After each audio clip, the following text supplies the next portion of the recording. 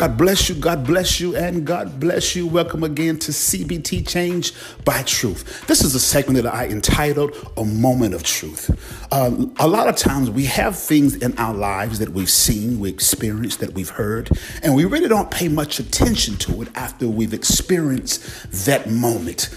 In this segment, I like to take movies, poems, riddles, anything that is creative and innovative, and I reply it and recite it back to you. Then we take the Word of God and we mix the Word of God with that thing that we already know, and God then begins to bring the revelation of His Spirit alive to you to cause you to see something that you've never seen. We must understand there's nothing hidden in life but to be revealed at the right time. So stay tuned. This is a moment of truth. I'm coming for you. God bless you.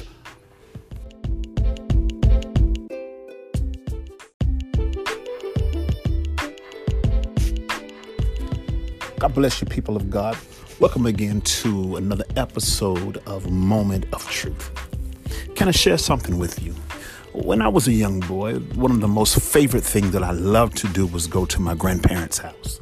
I was about 6 or 7, I remember, and I went to stay the weekend with my grandparents. When I got there on that Friday, I ran into the kitchen because my grandmother had this huge cookie jar on her counter that said cookies. And I remember when everybody was in the living room sitting down and I had just got finished eating, and I ran up to the counter and I couldn't really reach it, pulled a chair up to the counter, got on the chair, pulled the top off the cookie jar, put my little hand over in the cookie jar, and lo, to my surprise, there was no cookies. So to keep from getting caught, I put the top back on the cookie jar, put the chair under the table, and I continued to play. It would be the next day, on Saturday, that my grandparents had this routine where they always went uptown to go shopping. And because me and my brother were visiting, they always got the best stuff.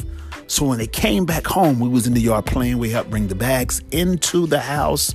And I looked over into one of the bags and I saw this huge 3-tray pack of cookies.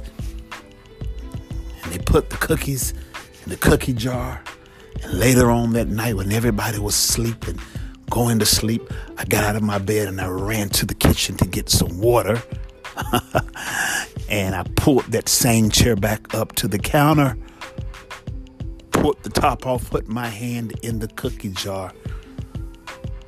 And this time I could feel the cookies. And I grabbed me 2 cookies out, put the top back on the cookie jar, and I ran into the room and I ate my cookies.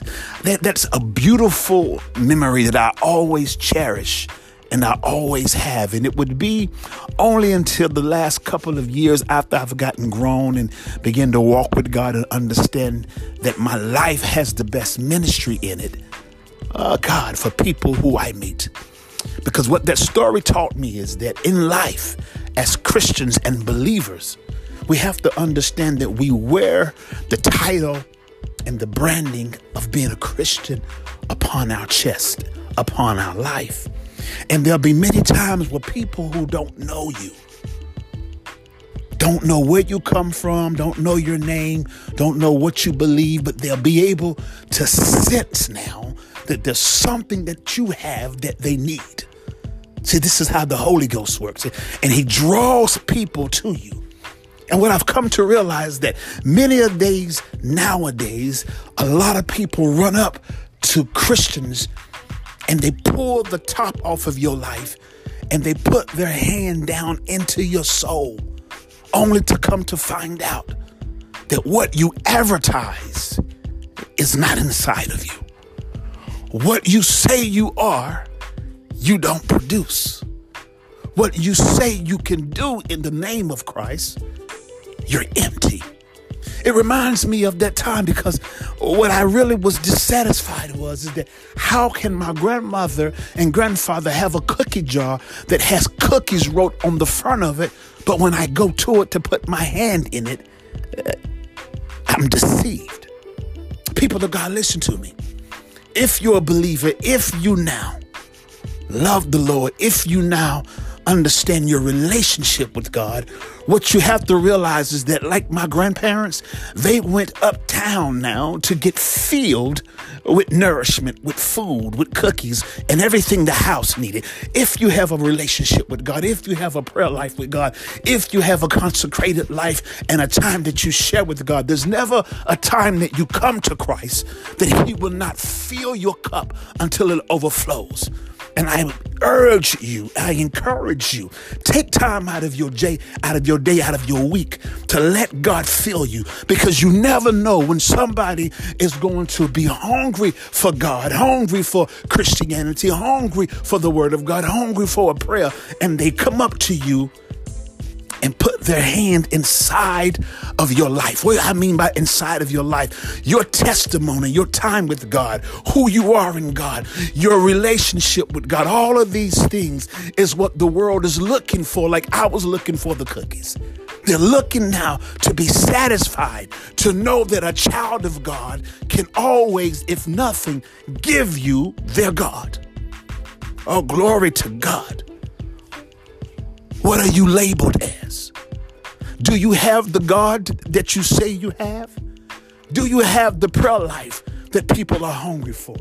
Do you have a word of encouragement that people need? Can you now let somebody stick their hand in your life, and regardless of what you've been through and what you failed at and what you don't know, if you let God get inside of you, regardless of what you've been in your past looks like, they'll always be able to pull out a testimony and be touched by the power and the reality of God.